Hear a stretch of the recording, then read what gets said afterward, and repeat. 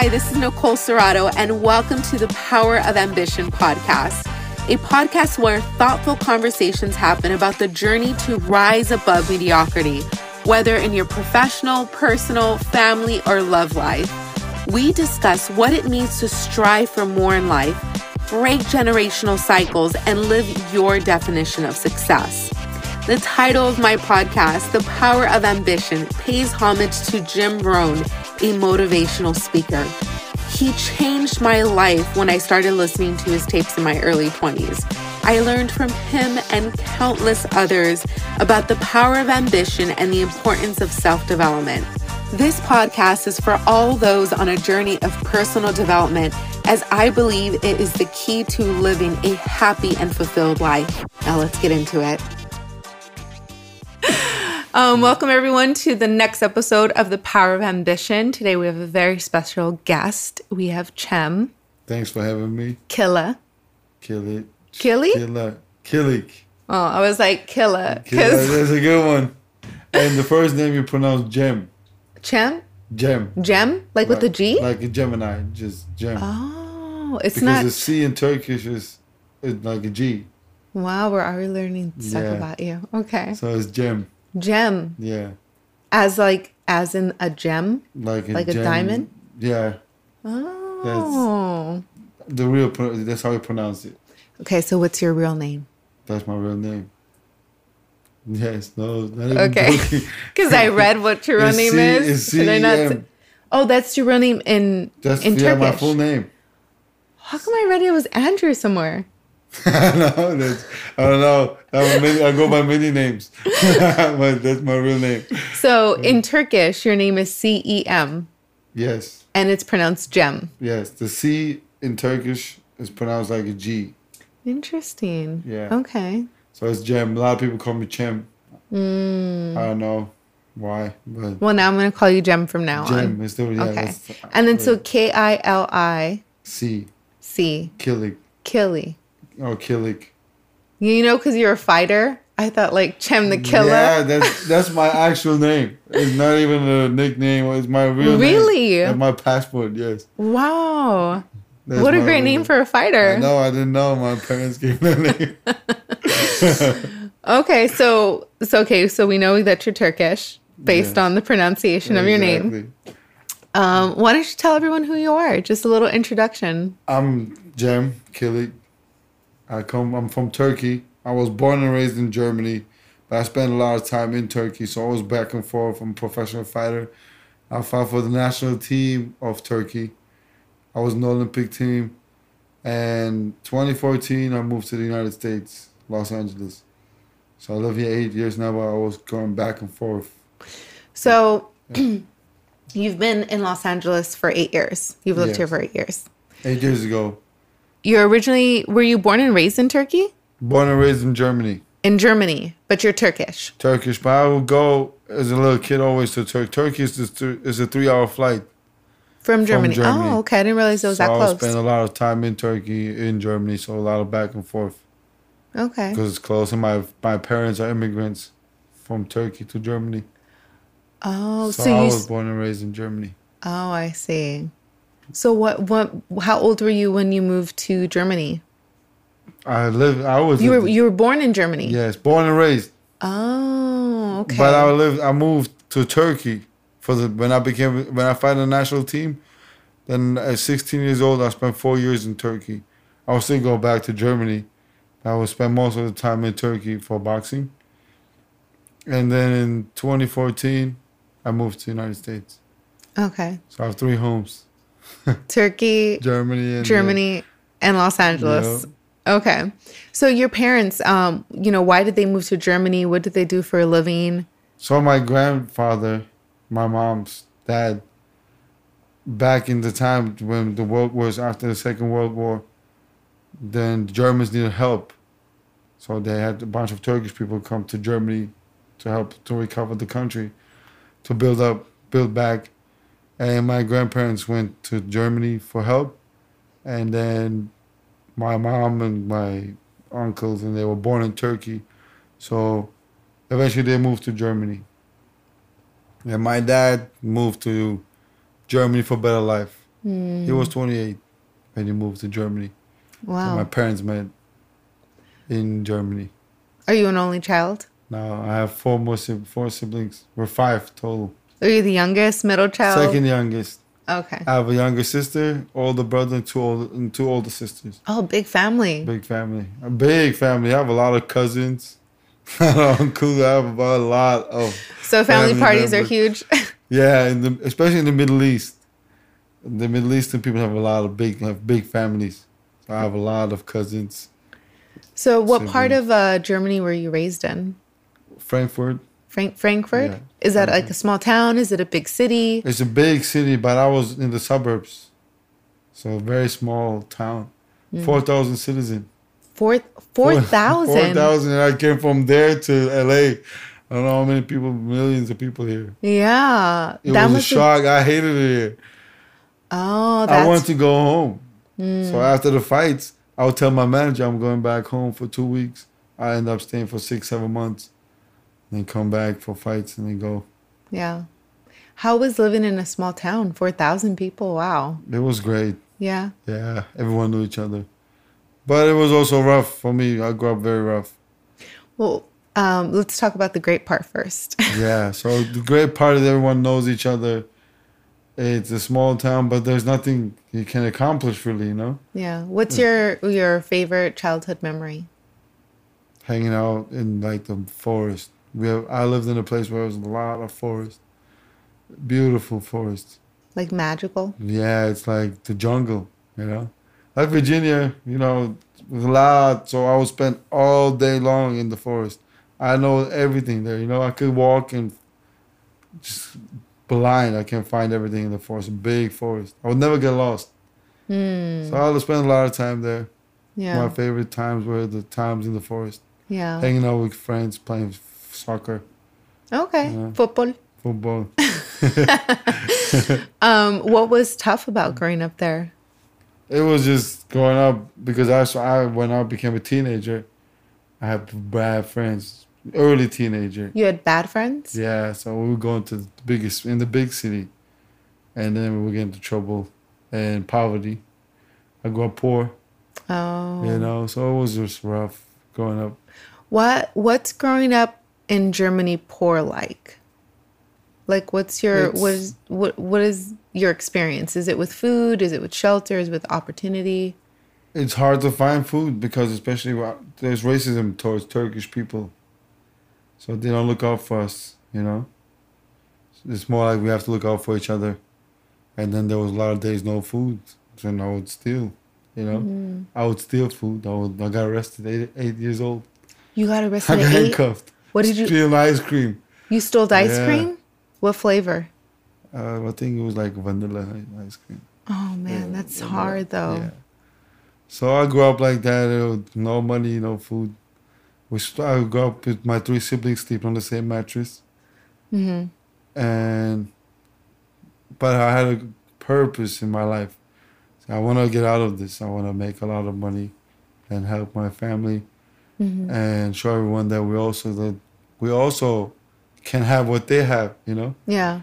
And then when I became 12, I was 12 years old, 13 years old, I started boxing. Yeah. And then I loved the sport. I said, this is going to change my life. Yeah. And it changed my life. So from 8 years old, from when you stole the vanilla ice cream, which I love vanilla ice cream. Me too. I mean, ice cream in general.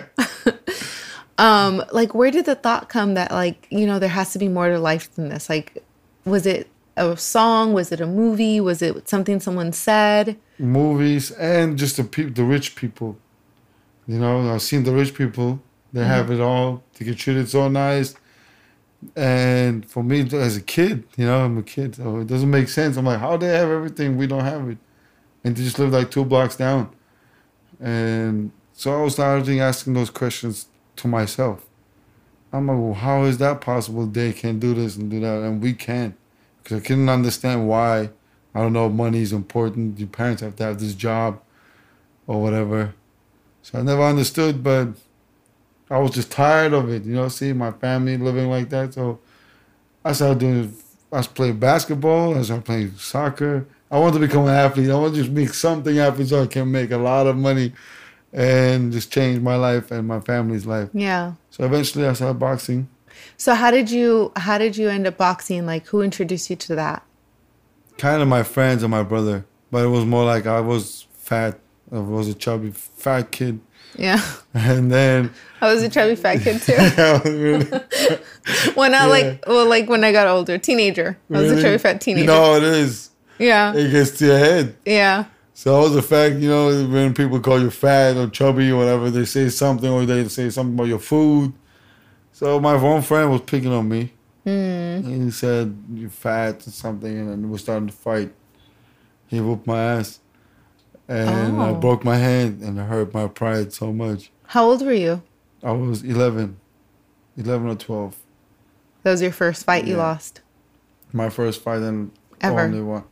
Yeah. It was my first fight I lost because he beat my ass and I broke my hand. So after my hand was okay, it took me 2 months. I went to a kickboxing class. I wanted to just learn to fight, lose weight and to learn how to defend myself. But then all the people in the kickboxing gym, they were all growing up people. I was the only kid. And my brother said, let's go to the boxing. My brother was boxing at the time. He said, let's go to the boxing gym next door. And you can learn. Then I went to the boxing gym next door. My first day, the coach had me spar with one of the kids from, the gypsy kid. I know him from the neighborhood. And I beat his ass. I was so good in boxing. The coach loved it. The coach was like, hey, he got so much talent to my brother. He said, I want to see him here every day. Then I started going. I love the sport. I didn't even care about fighting in the streets anymore, And then... Were you fighting in the streets at that time? Always. Even after I boxed. So after that first fight you lost, you're like, no more. I still got into street fights. But that's a different story. And then I started boxing. 2 years later, I made it to the national team. And then Wait, so how old were you at this point? You started boxing you got 13. In your first fight at 11. I got first, 12. I was 12 years old, 12, 13 when I started boxing. And when I had my first fight. And then 2 years after that, I was 15, I made it to the national team. And then 17 years old, I was in the Olympic team. And the Olympic team? Yeah. But they didn't take me to the Olympics. How do you get into the Olympic team? You fight the best one in your team. Say nationally? Nationally. Say from 80 million people, there's a couple thousand boxers. So you fight the best, and I beat him. But that guy was old. I was 17 years old, and he was 28, and he went to the Olympics already before. Wow. So they still took him, and I went to the World Championships, and I met Americans there, and that's how I came to the United States. They invited me. So that's how everything started. Yeah, and then when I came here, everything just started moving fast. Too fast. Let's bring them up to date a little bit. What is your current record as a professional boxer? 17-1. 17-1. I only lost for the world title eliminator. World title what? Eliminator fight. So if I would win that fight, I would get a chance to fight the world champion. Oh, okay. For the actual belt. But it was a close fight. My coach threw the towel. He lost the fighter. The fighter died in the ring a couple of weeks before. So he shouldn't throw the towel. He threw the towel. The fight stopped. And yeah, that's my only loss in my career. Yeah. Well, you have a long career ahead of you. Yeah. 17-1. I fought for a lot of big fights, so I'm keep going. Do you know when your next fight is yet? I just saw you fight. Yeah, I just fought 2 weeks ago. Yeah, 2 weeks ago. 2 weeks ago. It was a tough one. Yeah, I think my next fight is going to be in November. Another big one. So they should get me back in the top 10, Yeah. I was number 5 in the world 2 years ago. Yeah. How has your family's life changed since you've become a professional boxer? A lot. Very. Even when they go out in the streets, because when I go back home, everyone knows me there. So they love me. It's like, I'm like a hero. Because I'm the first fighter from my country ever turned professionally here. Really? Yeah. In history of boxing. From Turkey? From Turkey. And there's no world champion. Oh. So I inspired a lot of Turkish fighters to turn professional. Yeah, and then now when I go home, and even my parents, they go on the streets, they treat them better. Yeah. What do your parents do for a living? My mom works with her brother. My brother has a car, like a dealership. Oh, your brother has a car dealership? My mom's brother. Oh, your mom's brother. Yeah, and my dad owns taxis. Mm. So he has a taxi company. Yeah. So that's what he does now. Nice. Yeah. So my mom just is with her brother, and my dad does that. They divorced. Yeah. Yeah. You go back and visit all the time? Yeah, I was there last year. Has there anybody that you grew up with that, is kind of stuck in the same place? All of them. All of them? All of them. Yeah, they never had the mindset to really move. I wonder sometimes, I'm asking, what do you guys do here? Mm-hmm. When I go back, I'm so used to the big city life now. Mm-hmm. Well, I was going to go to the big cities there, but I'm like, what do you guys want to do for the rest of your life? Just stay here? Yeah. See the world, go explore. Yeah. How has traveling changed you? Great. I learned a lot through traveling. We travel all the time. Yeah. Yeah, all the time. So I've seen a lot of different countries, a lot of different cultures, different people, different mindsets. So that changed me a lot, So I understand a lot more about people. I can understand the people's cultures. Yeah. So I don't take it so personal when something happens, What's the most memorable place you've ever visited? Jamaica. Jamaica? We just got back from Jamaica, yeah. My favorite, after Turkey, Jamaica is my favorite country. Really? Yes. The people is unbelievable. It's amazing.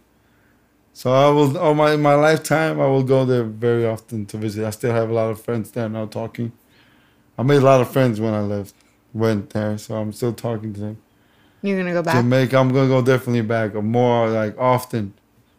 Yeah, I love that place. What would you say to, young men or women who want to be a professional boxer? What advice would you give them to go on the journey that you've been on? Believe in yourself. First thing is you believe in yourself, because sometimes there's people, they don't believe in you. They will tell you not to do it, the opposite. Dream killers. You just have to believe in yourself, work hard, stay focused, dedicate yourself, and you have to mean it, If you just do it halfway and you're not sure about it, don't do it. You're not going to succeed in that. In anything in life, you have to give 100%.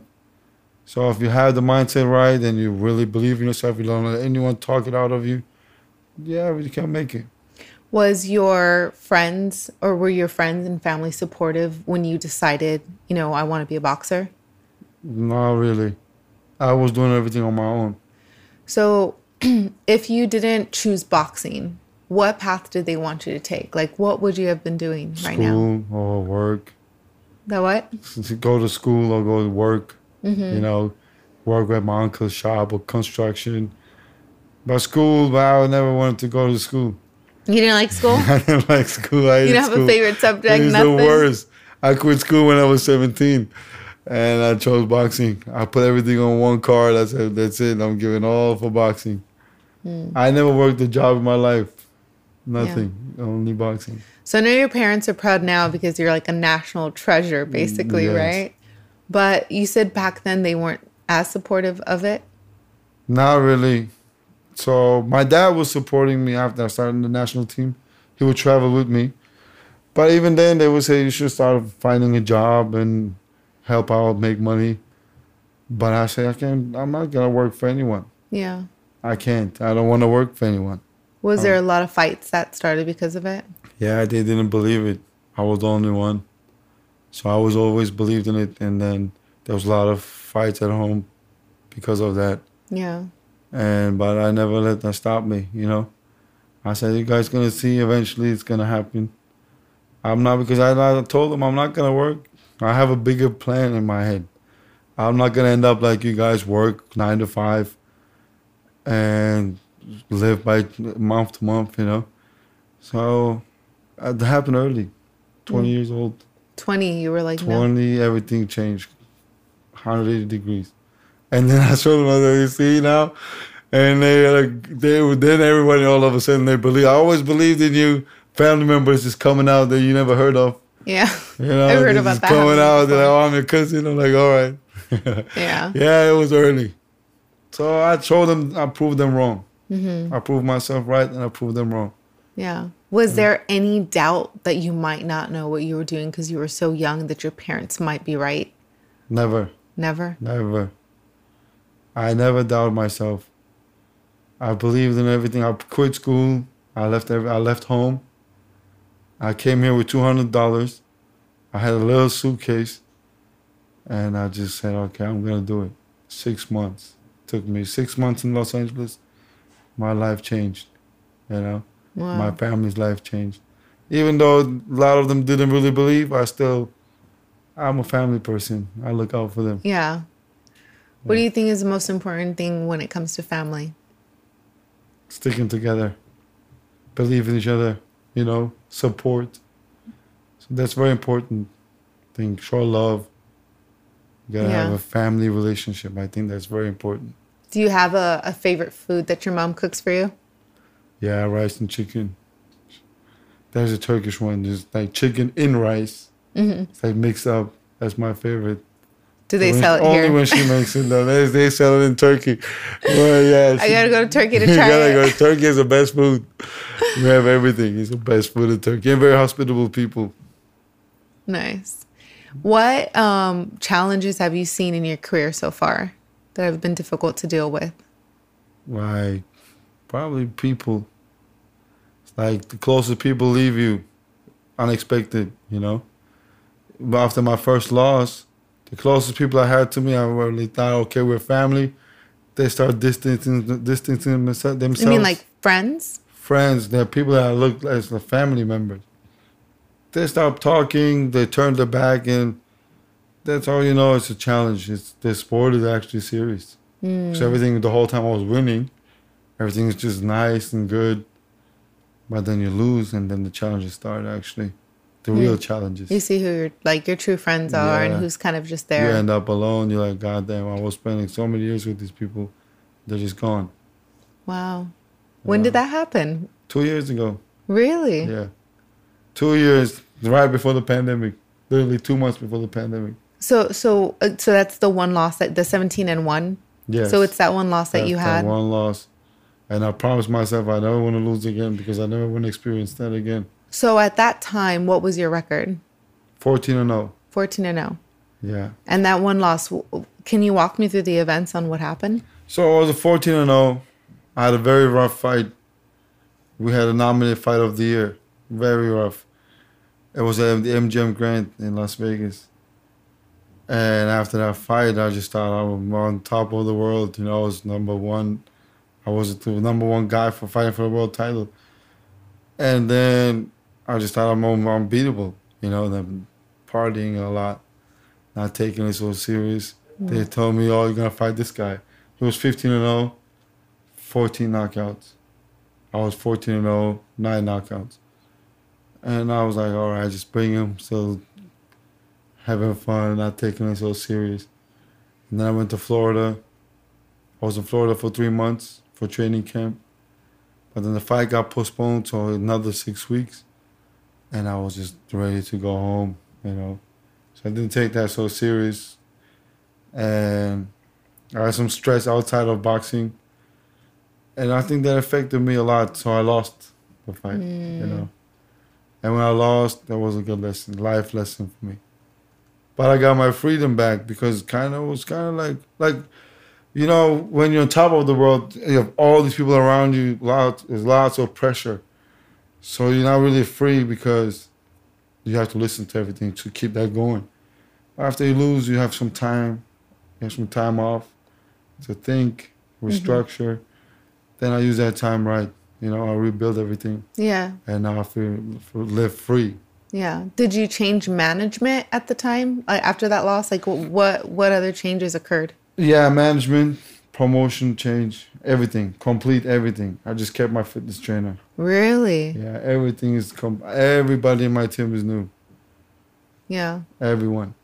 So after that, you took a break. You're like, I'm going to take some time off, reassess, like, who's actually here for me. Right. Took 2 years off, almost. Really? Yeah. The whole pandemic? Not off. I was training. Yeah. But no fights. I had no management, no promoter. And so now your manager is Brickhouse? I don't know how that works. Yeah. David, 3 p.m. Brickhouse people. David and AJ. Yeah. So how did Shout out to them. Yes. That's my gym too. Shout out to AJ and David. Yeah, very good management. How did you end up at Brick House? So I was training, people know me in boxing. So David, Zurdo Ramirez's manager, hit me up for sparring with Zurdo. So then Brick House wasn't even open yet. Oh, this is before the gym opened. There was just that one ring. And the gym was only open for them.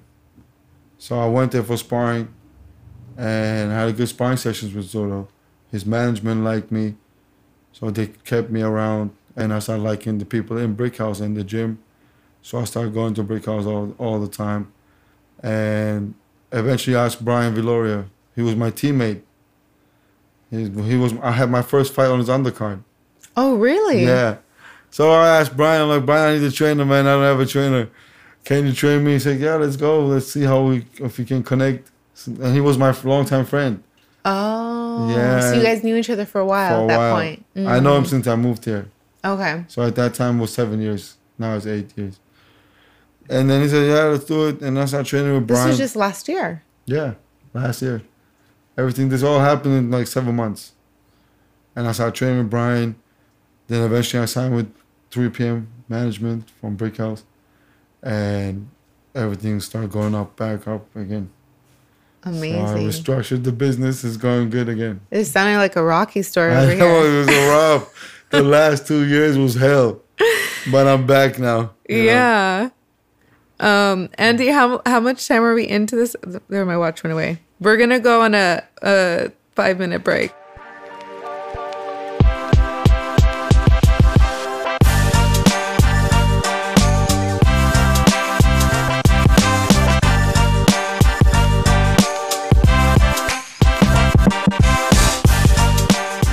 And we're back.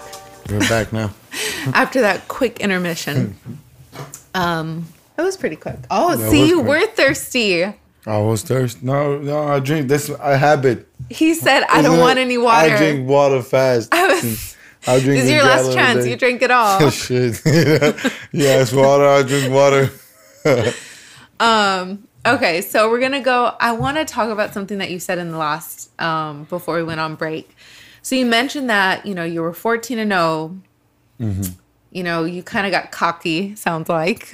Not really cocky, or but laid back, like not towards the people. No. Cocky in my own head. Yes. Not towards people, but you kind of got like, you're like, oh, I'm on top of the world. Right. I'm partying, da da da. Exactly. You lost one fight, and then everyone just disappeared. Everyone, literally everyone. Your support system. The people at home.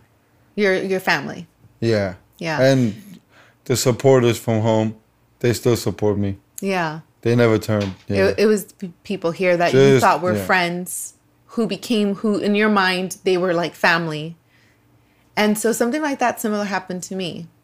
What was it?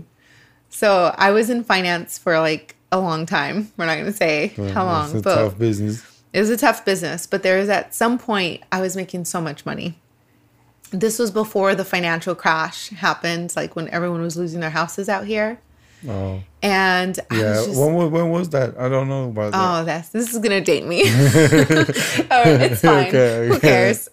This was like 2008, 2009, when the financial crash actually affected me.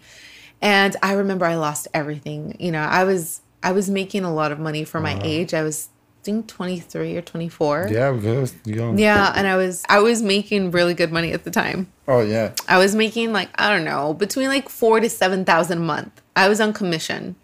So, for me at 23, 24, that was a lot of money. Especially then. Yeah, especially back then. So it was like $7,000 a month. I had a lot of friends. It's a lot of money now still. It's a lot of money now still, yeah. And so I had a lot of friends around, and I remember the market crashed and my income was cut more than half. Like I was only making $1,000 to $2,000.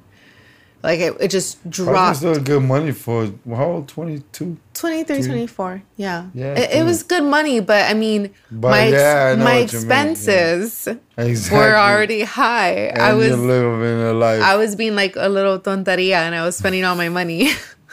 So save up. I was not saving. I was not following my own financial advice. I was not saving money.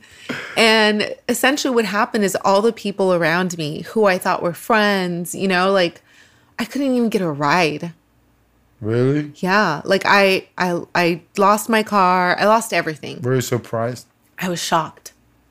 I was shocked that people that I had, you know, paid for dinner for, people who turned to me for anything that I would give them, I couldn't even get a ride from them.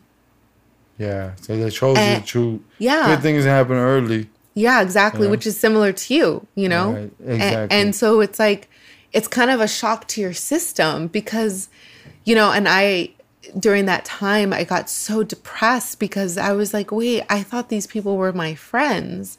And now that I'm temporarily losing, because I always saw it as I'm temporarily losing, you know, they all disappeared. And all of a sudden they weren't my friends anymore. How did that affect your trust?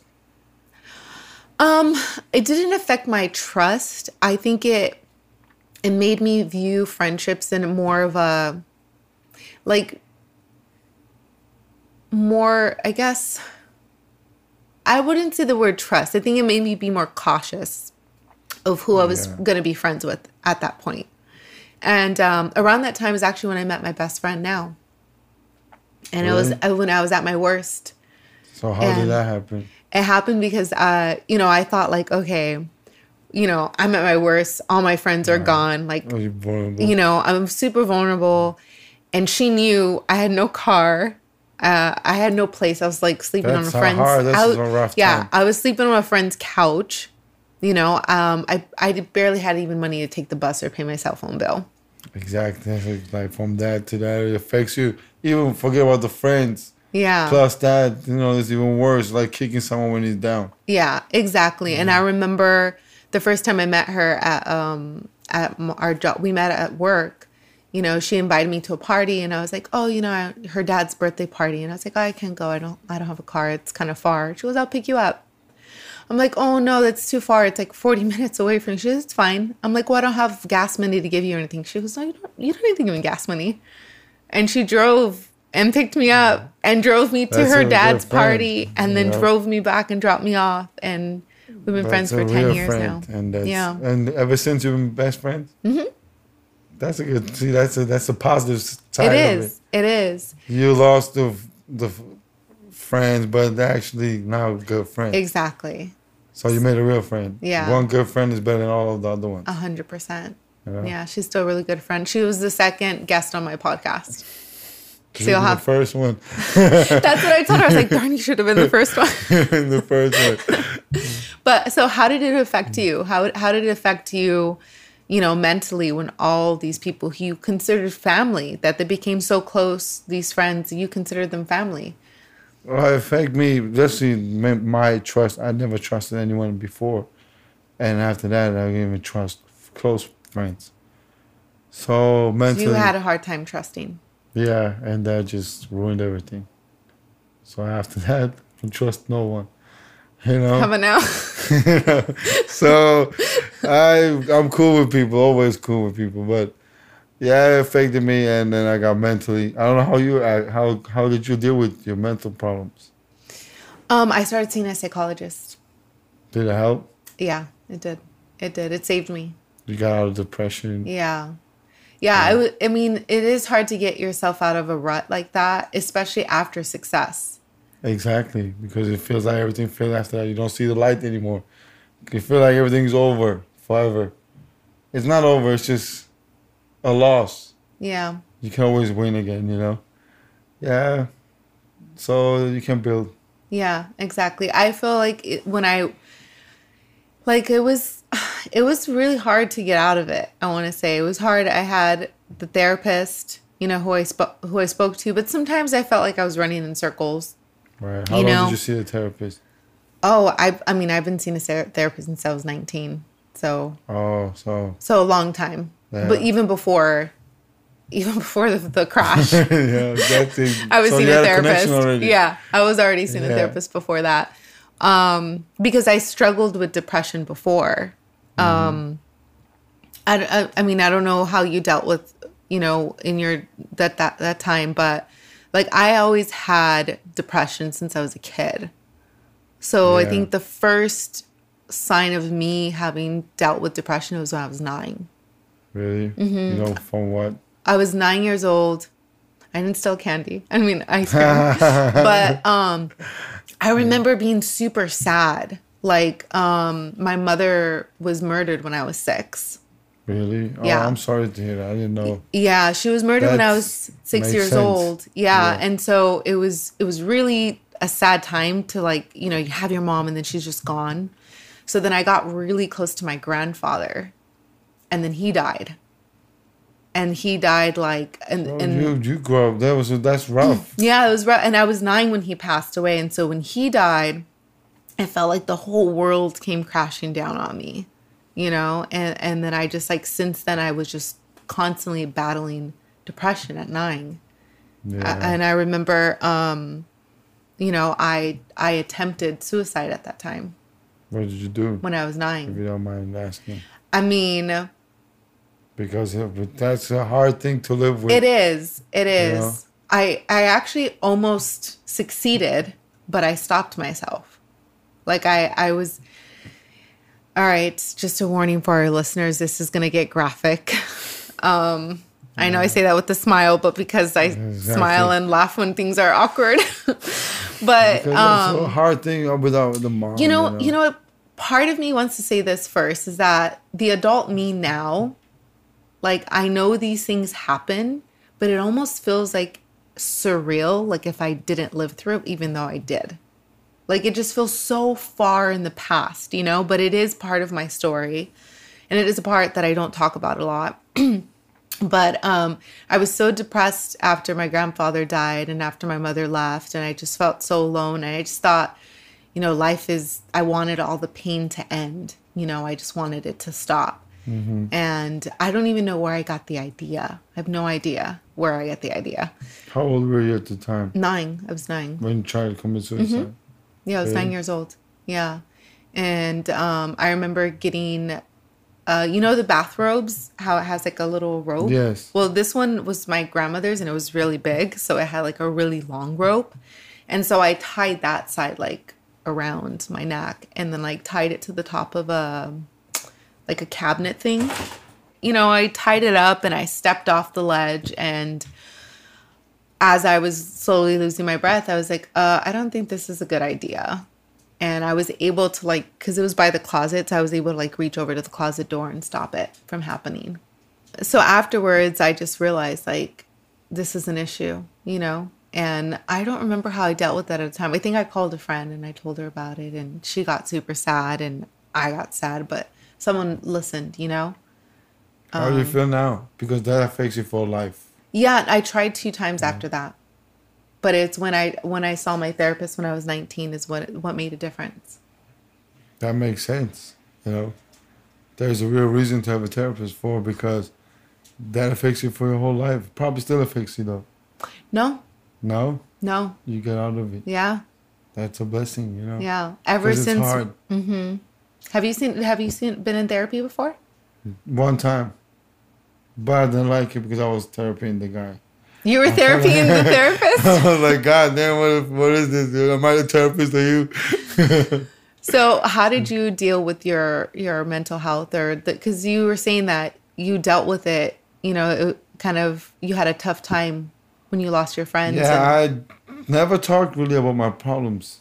So because growing up, it was weak to talk about your problems. So I was dealing with it, but I started partying a lot more. Eating, drinking, I would drink a lot. Waking up, my first thing in the morning, have a drink, you know, and eat, party, drink. I got more aggressive. You were aggressive? Yeah.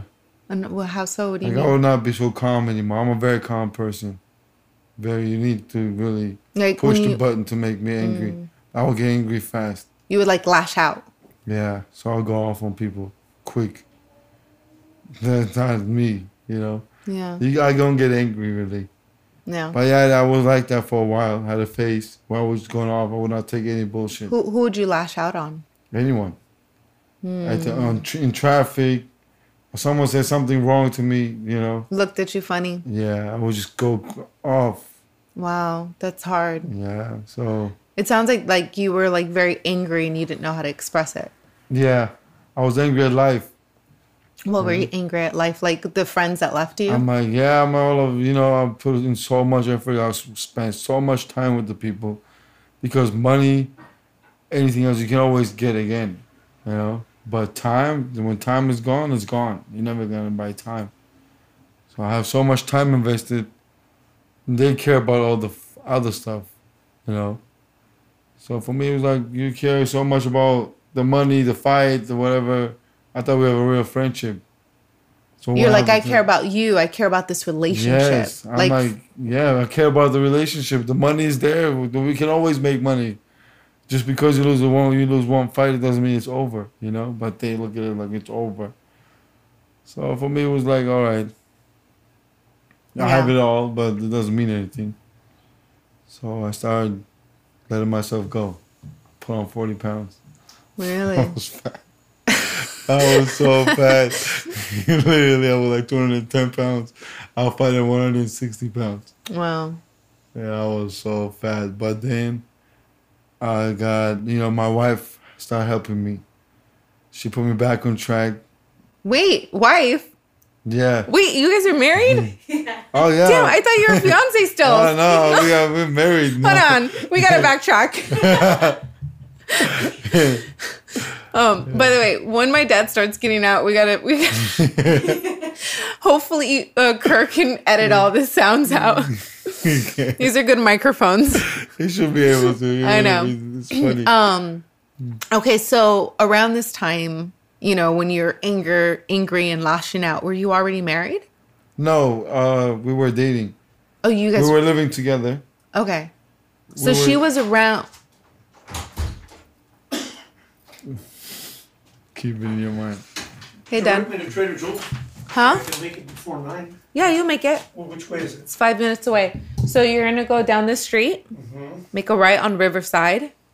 Okay. I'm sorry, make a right on Cahuenga, Okay. left on Riverside, and then it's going to be on your right-hand side on when you're driving on Riverside. Off of Burbank Boulevard? Off of Riverside. Okay. Cahuenga, make a right on Cahuenga, make a left on Riverside. Okay. It's on Riverside. All right. There you go, no more interruptions. Yeah, we love Trader Joe's. Yeah, what do you guys want? No, we just love the place. Oh, okay. I was gonna, you want me to tell you want something? Thank you. Thank you. ¿Qué quieres? Well, that's good because we won't have any more interruptions. No pitter patters, Calvin. Yes.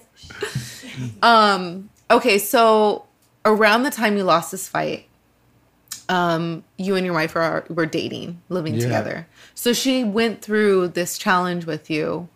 So the thing was, after I hated it here. I hated it in Los Angeles. My wife made me love this place. I just came in for work, you know.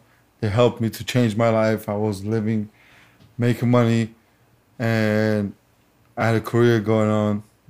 So I was living a good life, but I just didn't like the people here. But because the people I was around, you know, so they just, all I know was people like that. I thought everyone here is like that, so I didn't really know. What were those people like? They were the different, you know. Like superficial? Yeah, it was just, how would I say that?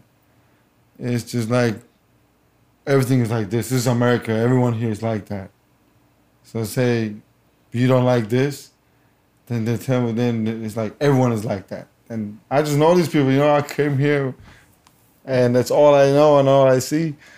And then after I lost the fight, I actually wanted to go home. I never come back, you know. I wanted to just stay back. And I said, I'm just going to stay here. I was thinking about retiring. Retiring? Yeah. Wow. At 26? 26, 25. 25. I was 25. I was just about to turn 26. So how did you get out of that? Like that time where you were just angry and lashing out and lost all your so-called friends, you know? Like, how'd you get out of that rut? My wife helped me, you know? She came to Germany, so we did we traveled around Europe. Went like to all the places. And then I went to Turkey. She came back to the United States. And I came back. I was going to come here. See, I said, okay, I'm going to come back to LA. I'll try. And I came here. The one day, if I would miss my flight, I was about to miss my flight. If I would miss the flight, I would never come here because there was a pandemic happened the next day. Really? Yeah, so the day after, everything was closed. So I couldn't fly, so I got lucky. Do you remember the date? I think it was March 11 or 12. Wow. Like that. March, early March, mid-March. I don't remember the exact day, but it was like, I remember that the next day, a couple, 2 days maybe, a couple days, but a very short time. Mm-hmm. Everything was closed. Yeah. So I couldn't come here. But I came here, and then we spent some time here, and then... Is there anything like that you did specifically that helped you besides your wife? Like, was it positive talk? Was it meditation? Was it... No. It was just me trying to quit. Crazy, I'm just losing it, Because I can't be mean. And the mean side of me just came out, but my wife put up with it, helped me. So keep going. And I went up to Big Bear for a couple of weeks, a month, training. And then after I came back from Big Bear, we decided to go back home to Germany. So because I needed a break, I need to spend some time with my family to really figure it out. Yeah. So we went to Germany for 6 months. And then we stayed there for 6 months. And then we decided to come back to the United States. I was feeling way better. So I came back and I started recovering. Day by day, I was feeling better. And half a year later, I felt even better than before. So right now, I'm feeling so good. I never felt like this. But early on, when I was a teenager, I was feeling this way. It's been a while since I felt comfortable and confident like I do now. Yeah. So it sounded like to me that you just grounded yourself. You took time off to breathe, to enjoy life, to spend time with the people that you love, who loved you regardless of your success. Exactly. So that helped me to get back on my feet, to understand, to remember what my purpose and goal is in life, So I started doing that, and it helped me become a family person. Mm-hmm. I don't get to see them often, but I always been a family person.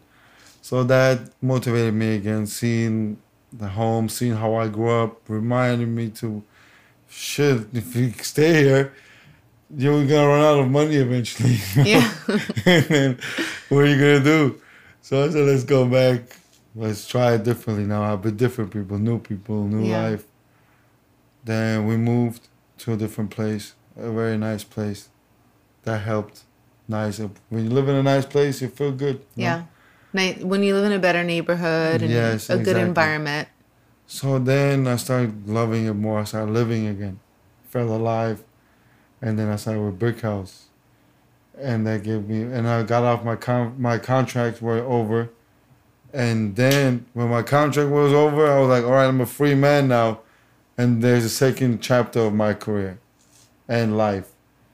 Then I started in January this year, my second chapter of my career and life. That's amazing. Everything fresh. Yeah. And you look happy? You look well? I'm very happy now. I love life. I love living. I love everything. No more lashing out? No. Because I have positive people around me now. Yeah. Yeah. I made the right choice. Yeah. I think it's an interesting thing when you reach success at an early age and you learn early, because I think for me, and you can tell me if you agree with this, for me, I was just hungry. Like I just wanted to make money as fast as I could. I grew up in a very poor neighborhood here in LA. Also, and the part of neighborhood I grew up in LA, like I didn't realize that I was surrounded by opportunities in Los Angeles because it was such a bubble. Exactly. So even though I grew up in Los Angeles, I grew up in a small town and it was like a bubble. Like we didn't really go outside of that perimeter. And so for me, when I turned 18, I was like, oh, I need to get out of here. I need to make money fast, and just change my Succeed. environment, change my life, and succeed. And it was, for me, it was at the cost of relationships, and friendships, and time that I never got back. And ambition. It was, I think ambition can be a good thing and a bad thing. Exactly. You can be ambitious in pursuing, wanting to do better and be better. But I think it is important to make sure that you don't forget who will always be there, even if you don't win. Yeah, so you learned. I learned that. And because it's a lot of discipline. Mm-hmm. Because the people who were there at the end were my family, were my friends, were the people who've known me since I was young and were always going to have my back no matter what I did, Mm-hmm. And I think it's easy to forget that when you're young and successful, and you start making new friends, and you lose sight of that. But, exactly. Mm-hmm. And then especially when you feel like you're on a run, you forget about a lot of things. Did you feel like that? I did. It's interesting because there's something you said earlier that I've mentioned, which is you never get time back. Yeah, you don't. And it's gone. There's one thing that I learned from my father that was good, is to work hard. But the thing that I learned from working hard is that you should also take some of that time off to spend time with people you love, because relationships are just as valuable, if not invaluable. You can't put a price on them. Yep, and when they're gone, the relationship is over. Yeah. It'll never be the same. They'll never be the same. Yeah, exactly. So, because when your business, you put a lot of time in it. You need focus. A lot of new people, especially in LA. LA is the place. Even if you grow up in LA, I never see someone that I see today. I will never see him again. It's like you don't see the people here twice. It's so big and. I actually have. Really? I've seen you several times. I never see the people twice. You've seen me more than twice. No, I'm just kidding. At the gym. Only at the gym. Only where you go. That's true. No, but I saw Chris Chris at Ralph's buying chocolate. Really? Yeah. I seen him at Brick House earlier, and then I went to the gym to get. I went to the gym. I went to Ralph's, and then I saw Chris there. He's like, "Hey, what's up, Nicole?" I was like, "Chris." I'm not surprised. And he came. That's what he does. Yeah, he came by the checking cashier, and he's like, "You want a piece of chocolate?"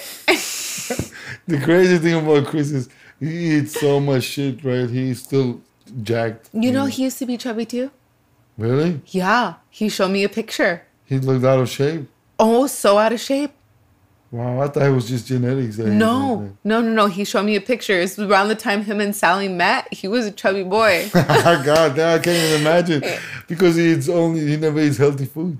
Oh, well, because he runs 5 miles a day. But I thought it was genetics, so he was not in shape before. He round face, like the whole thing. And he was bodybuilding at the time. Really? He was bodybuilding, but he was hefty. He was a hefty boy. Big guy.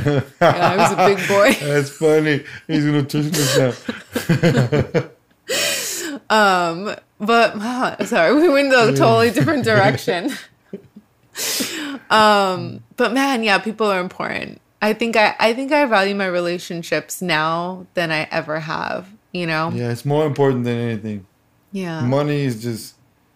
People give so much it's so important to people. Money is come and go. Relationships, life, memories, you can't buy that, Yeah.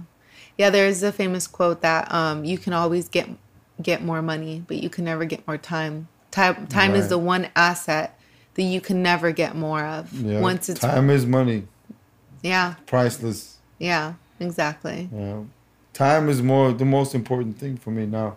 Yeah. We don't think like that when we're like early 20s, like money, let's make this happen, live a good life.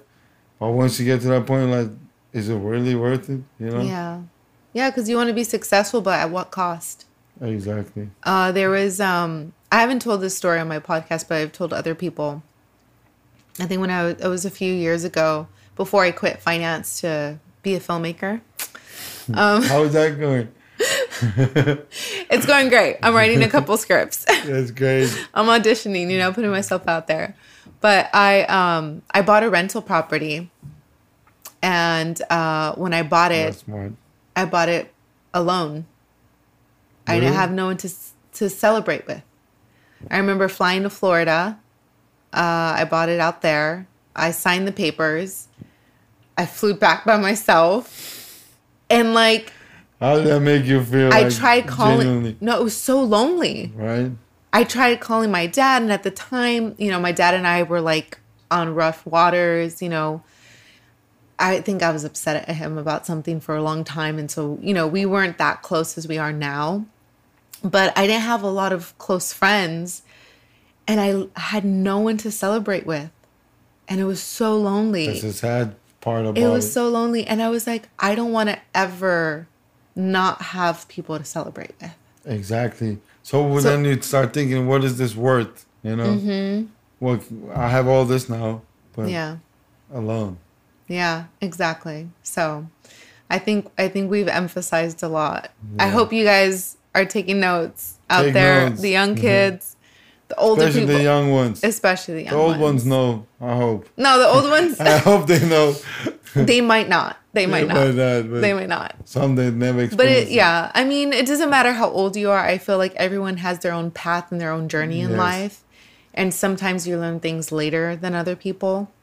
And so I think we're blessed to learn this at our age. I mean, 28, come on. Exactly. Like the type of knowledge and wisdom that you have, not a lot of 28-year-olds have. That's what I think, and I think it's a blessing. It as is. well, you know. Yeah, it is. When you go through a tumultuous upbringing, or you go up, like you grow up in poverty, Right. you know, you learn different lessons and you learn how to appreciate things That's differently. why we like to give. With a lot of people that never experienced that, they don't. So I love to give. I always give. But I think people that never experienced that roughness, they don't know, they don't understand. So I can't be mad at them, but they should educate themselves about that, you know? Yeah. What would you say before we wrap up? Because I think this is great. I think this has been a great episode so far. I think people so are going to too, yeah. walk away with a lot.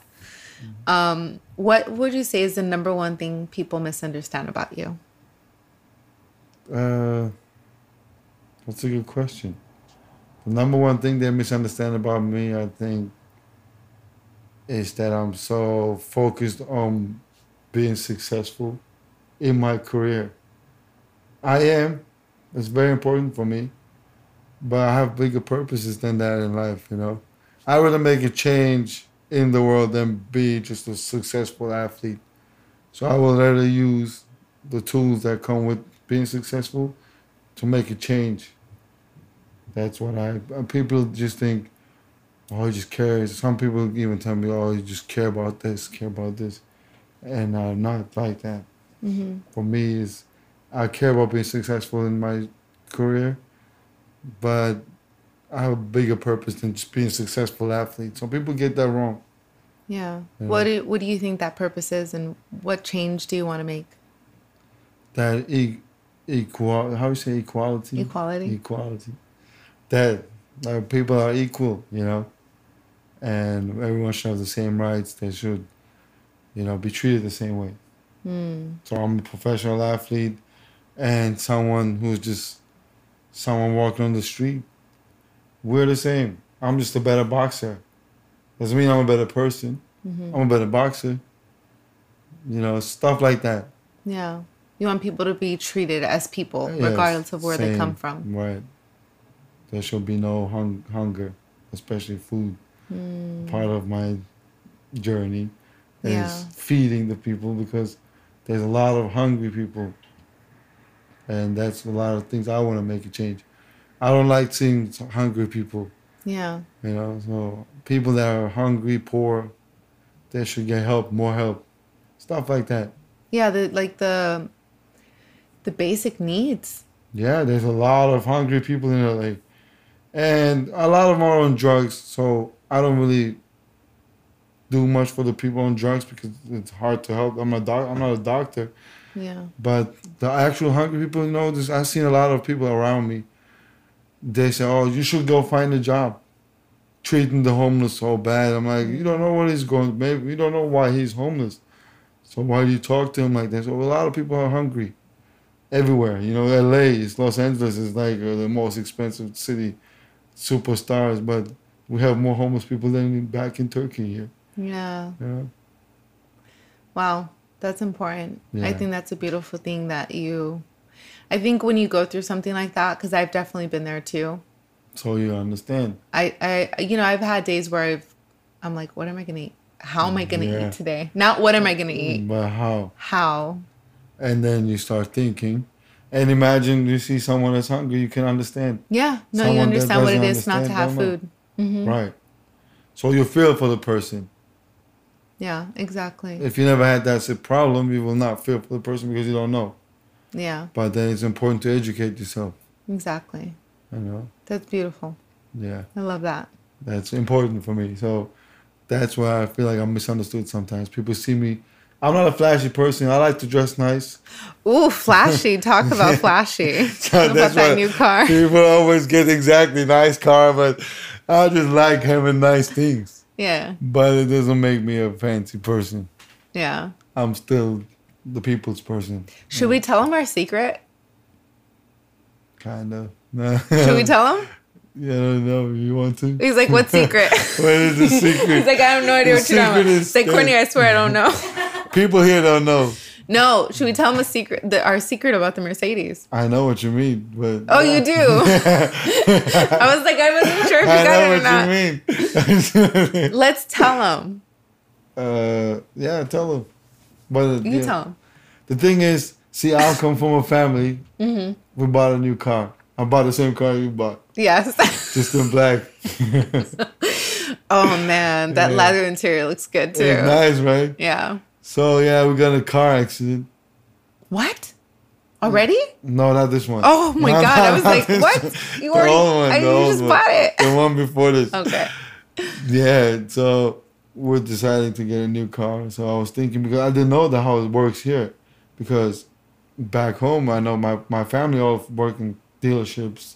My uncle owns a dealership, so I grew up with cars.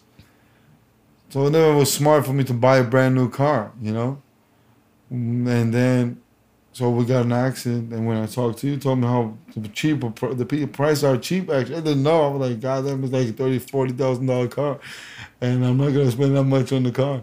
Yeah. You know, and then when you told me, I started looking actually to the same car. Yeah. And I found a very good one for a good price. So this is a life hack, you guys, and I want to tell you guys about this life hack. Yeah, you should. And I learned it from an old boss of mine. Shout out to William Townsend. Shout out. Shout out to after the financial crash happened and I was carless taking the bus. Really? I was taking the bus. Really? Yeah, I was. So now you appreciate it. That's oh my God, are you kidding me? Yeah. After the financial crash, when I lost all my friends and all my money. And I was taking the bus, and I started working for this guy who owned a bunch of real estate. I don't think I told you the backstory to it. No.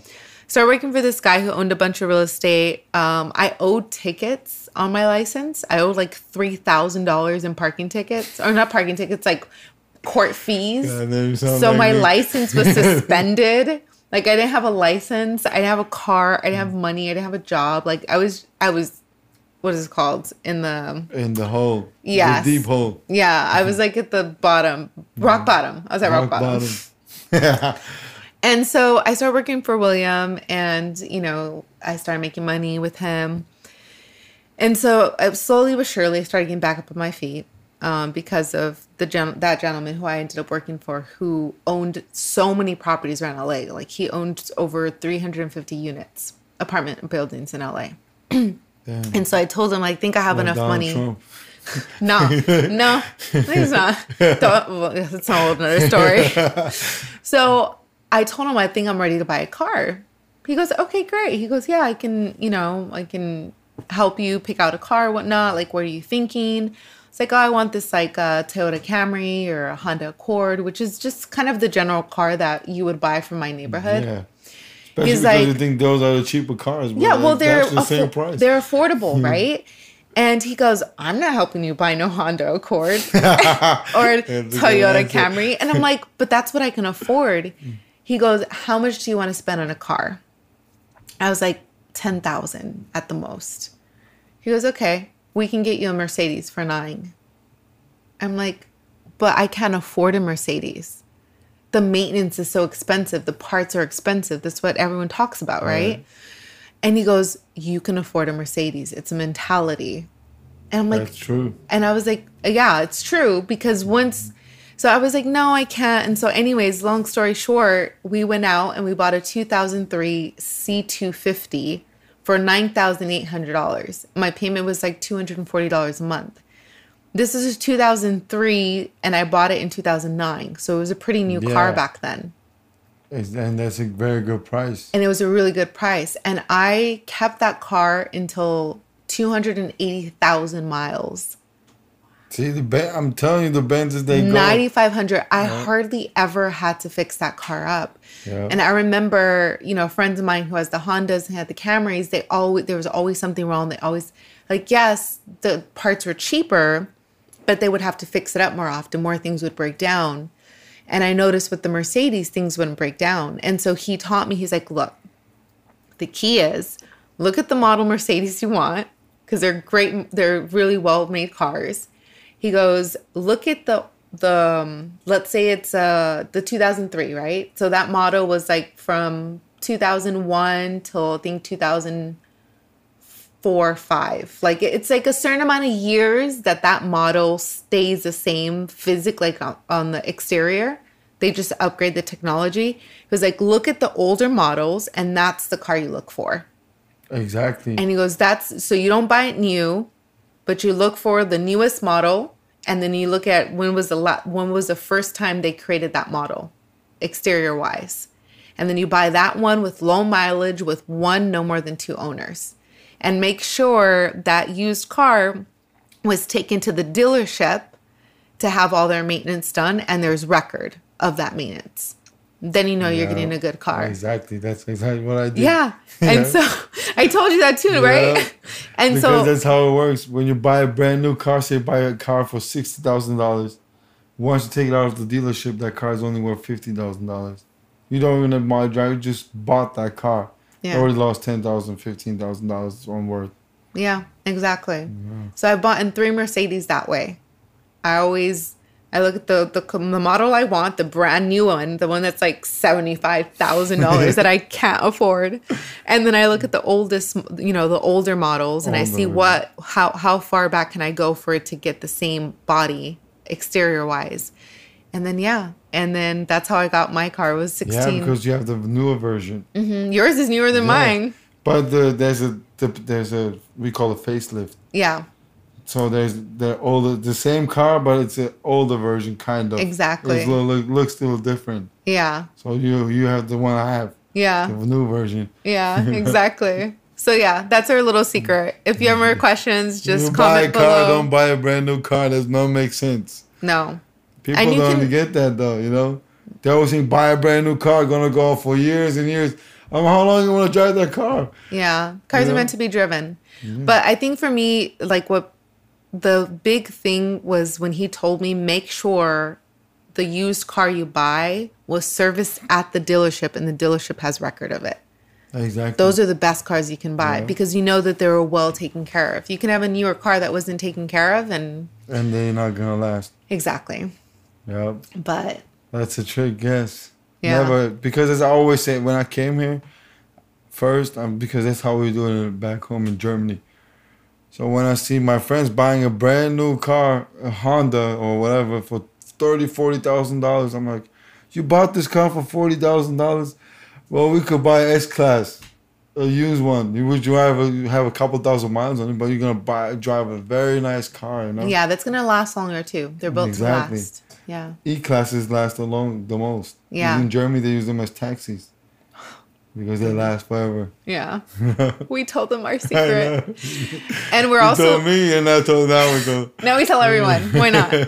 Now we're twinning too. Exactly. We go out together, we'll be twinning. Well, this is a great combo. I think that wraps it up. Do you have anything else you want to tell the people? Just take this to heart and get inspired by it. Hey. Hey. Take this to heart and get inspired by it.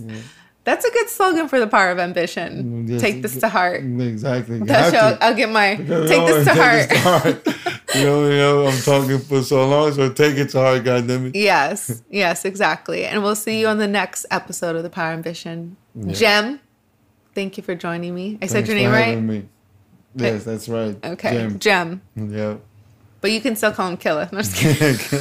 I don't care about the last name. Killer, because all sounds good. Well, because it just sounds great because you're a boxer. Exactly. Like, Killer, listen. Jem the Killer. I'm going to kill you in the ring. Not kill you in the ring. Oh, Lord.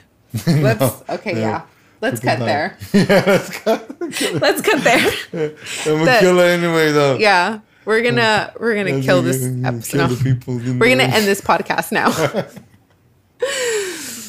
High five. That's a good one. Thank you for having me. Thank you.